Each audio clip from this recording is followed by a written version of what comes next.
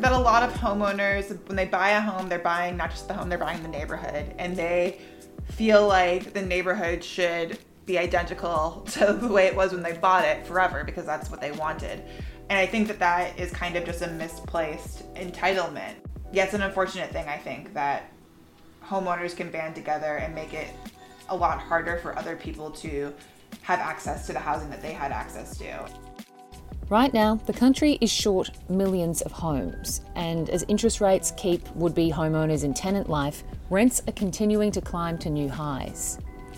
In New York, for example, the median rental price in Manhattan hit $4,150 in July.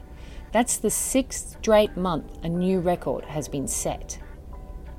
This is BizNow Reports. I'm Miriam Hall. In this episode, we're hearing from Daryl Fairweather, the chief economist at Redfin. It's not all gloomy. She's speaking about some of the things that make her optimistic about the national housing crisis. And she's talking first here about her surprise that the Federal Reserve's measures appear to have been successful. So far, things are working better than I hoped for. When they were talking about a soft landing, that seemed pretty impossible because it's hard to know just based on data what's actually happening in the economy. And all the data you're looking at is always stale. You're always looking at last month's data or last quarter's data. So it was a really difficult task for the Fed to figure out exactly how to hone interest rates to get inflation down without getting the economy into a recession. And it seems like they're getting pretty close to nailing it. I mean, it's probably too close to call right now because the Fed just raised interest rates, and it's possible that that last raise might have some unintended consequences, but so far it's looking pretty good, which is something to celebrate. Is there a possibility that this is just a brief respite, or could this be a turning point in terms of the housing crisis? When it comes to the hangover from the pandemic, I think this is a sign that we are recovering. We're going to get back to having a healthy economy sooner than later. But that doesn't mean that there aren't other challenges in the economy that have nothing to do with the pandemic. We are facing wars abroad, and energy shortages may continue because of that. We also may have more disruptions to the supply chain because of global uncertainty more broadly, and also climate change poses a risk when it comes to inflation too. That's why the Inflation Reduction Act has a large part of it about fighting climate change and making it so that people can afford their energy costs even if gas prices go up. So I think that there are a lot of challenges ahead, but at least this last challenge of the pandemic seems to be resolving itself. I was just speaking to Jonathan Miller this morning, who analyses all the New York data, and rents in Manhattan are reaching yet another record. He said we're in a record of records in terms of rent prices. The median is now $4,150, which is the sixth straight month of a record. And he said that it's a lot of it, you can tie it back to Fed decisions, and a lot of it is because there are no longer the people who would be buying a house are just not being able to in some cases because of interest rates. Is that something that you're seeing as well? Yes, Manhattan's a bit special because during the pandemic, New York City was dead. Everybody was talking about how New York may never recover from how many people left during the pandemic. But once the pandemic, people got the vaccine and felt safer, they came right back to New York because New York is one of the most vibrant cities in the entire world, and plenty of people would want to live there if they had the chance. Now, on top of that, people were coming with savings. A lot of people were saved during the pandemic. Some people saved a lot more than others, and of course, Manhattan's going to attract the wealthiest of the wealthy, and many of those people had their stock portfolios go up during the pandemic, or they weren't spending money on other things, so they had extra money saved over. So I think all of that is flowing into the rental market. Also, Manhattan has some special rules and taxation on owning property, so part of this may be what you talked about, a recalibration from in the rent-to-own formula for Manhattan. That might mean in the long run, some of these for-sale properties convert into rentals, but for the time being, it does make it more tight in the rental market.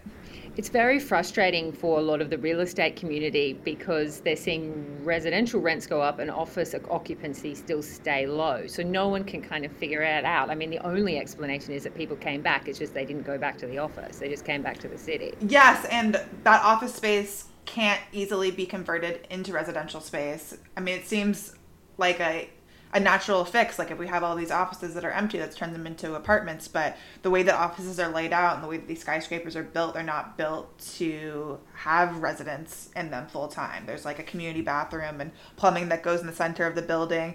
There's not a layout to have separate apartments. So it's going to be, I think, a challenge for Manhattan. I would expect office rents to continue to fall as residential rates continue to increase. And I think, on the margin, anything new that gets built in Manhattan is going to be more likely to be residential compared to office space. But that existing office space is kind of stuck there. Obviously, Manhattan is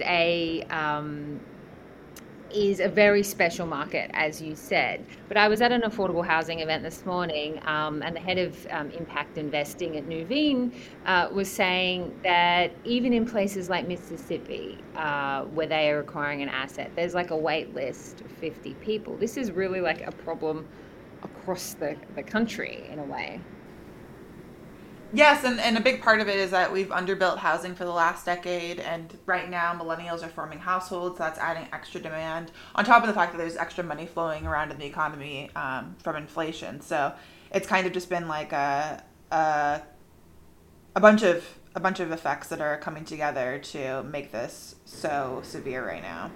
Do you have any statistics on how big the deficit is in terms of the apartments that we need or the housing that we need? There are various numbers that float around for New York, but nationally, do you know what we're looking at? In terms of total number of housing units, we're 4 million short, according to Freddie Mac. That's extraordinary. And that number is a little bit stale because that was as of 2020. So do you expect it could be worse than that? Yes. Is this all still because of we didn't build a lot after the global financial crisis? Are we still feeling the effects of that? Yes, we are still feeling the effects of that. I mean, there was the recession last time lasted a very long time. The housing crash started around 2007, and the housing market didn't recover or didn't even start to turn into a recovery until 2012. So for that whole time, builders had no reason to build because the housing market was so cold at that time. And then even as the housing market started to turn around, builders didn't ramp up super quickly because they were cautious. They didn't want to get burned again like they did last time. So it's been a real problem, this lack of construction, and I think it kind of points to the need for a more planned approach when it comes to building housing. Have we started to see construction and the production of new housing kind of reach a pace where the gap could conceivably be closed at some point? One thing I'm optimistic about is that there's been a lot of zoning reform, especially in California. They eliminated single-family zoning, and you can now build ADUs on virtually any lot. And from what I've seen and heard, a lot of people are taking advantage of that. So I think that, at least in California, where the housing market is most unaffordable compared to other parts of the country, that the groundwork has been laid for that gap to be closed more quickly than it would have been. I think it's still going to take time, but making the land available and making it just easier for builders to build is the common sense thing to do to get more housing built.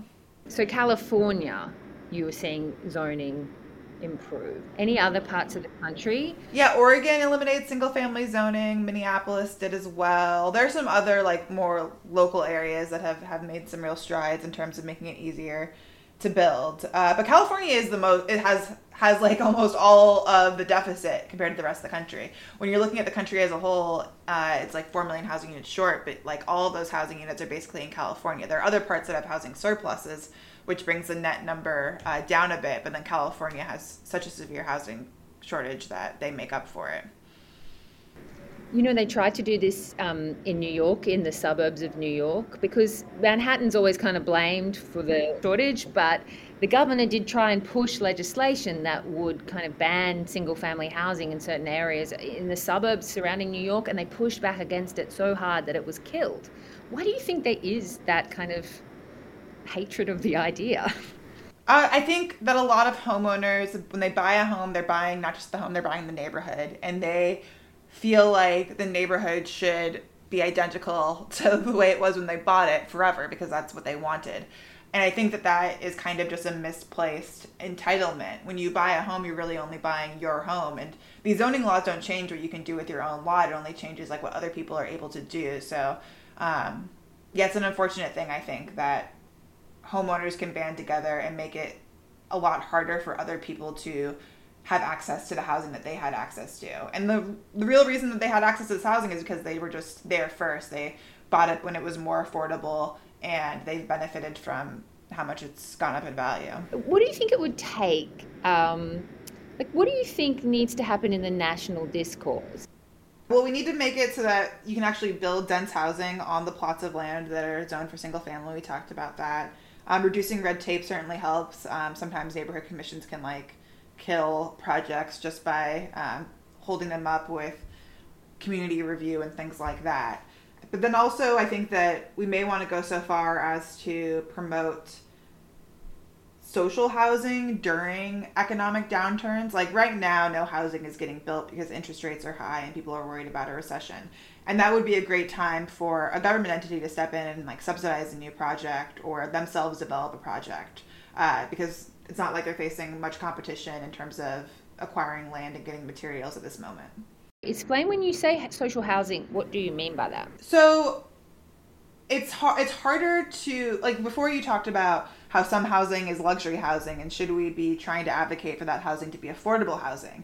And what I'm saying is that one way to kind of balance that need for affordable housing with also wanting to build, any kind of housing, whether it's luxury or any other price, is to prioritize that affordable housing that's government subsidized during times like now where private developers are bowing out because of the market conditions. So it's not a full freeze up of the whole development community. There is something happening, and it's the sort of stuff that we actually need. Right. A lot of developers say any development is good.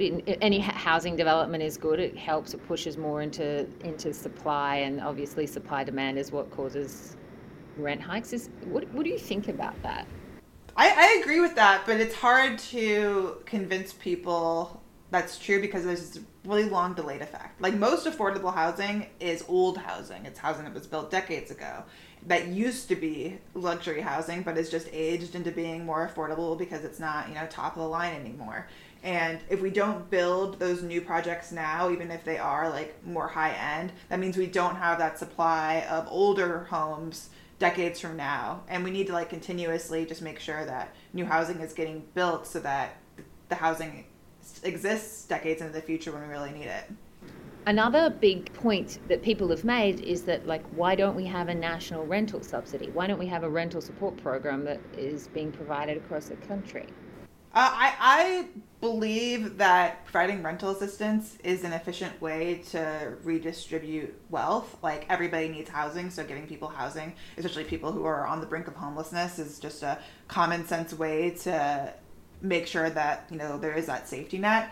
But you have to still address the supply problem, because you can give people vouchers or give people subsidies, but they still need to find a place to live, and they may be competing against other people with vouchers, and then the price goes up and that voucher is in effect not as valuable anymore. So I think that we should have rental assistance, but it's not going to work effectively unless we also build housing. So it's kind of got to be a two-pronged approach. Right. Why do you think there hasn't been a rental program? There is rental assistance in the United States, but it's not fully funded. There are huge wait lists for it. I mean, I thought it was being discussed at a national level at one point. It just right to fully fund it. Yeah.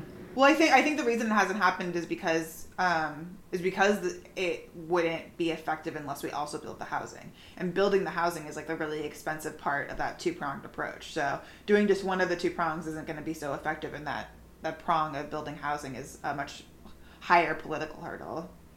It feels like the climate crisis, as you mentioned before, it became really bad really quickly, and it is on the minds of people more than it ever has been before. Where do you see the big challenges of addressing the climate crisis in terms of for renters? Yes, I think that in our housing policy we should worry about climate change. One simple example is with heat waves, how many apartments don't have air conditioners, but we could be subsidizing something like that so that people are living in housing units that are more resilient to heat waves. But also, once you install air conditioning, the value of apartments goes up, which in effect would make the housing pricier, right? So, and also people are demanding to live in areas that have the air conditioning, then there'll be more demand the more heat waves there are. So these kinds of things are definitely going to impact housing and where people want to live, and also the cost of housing.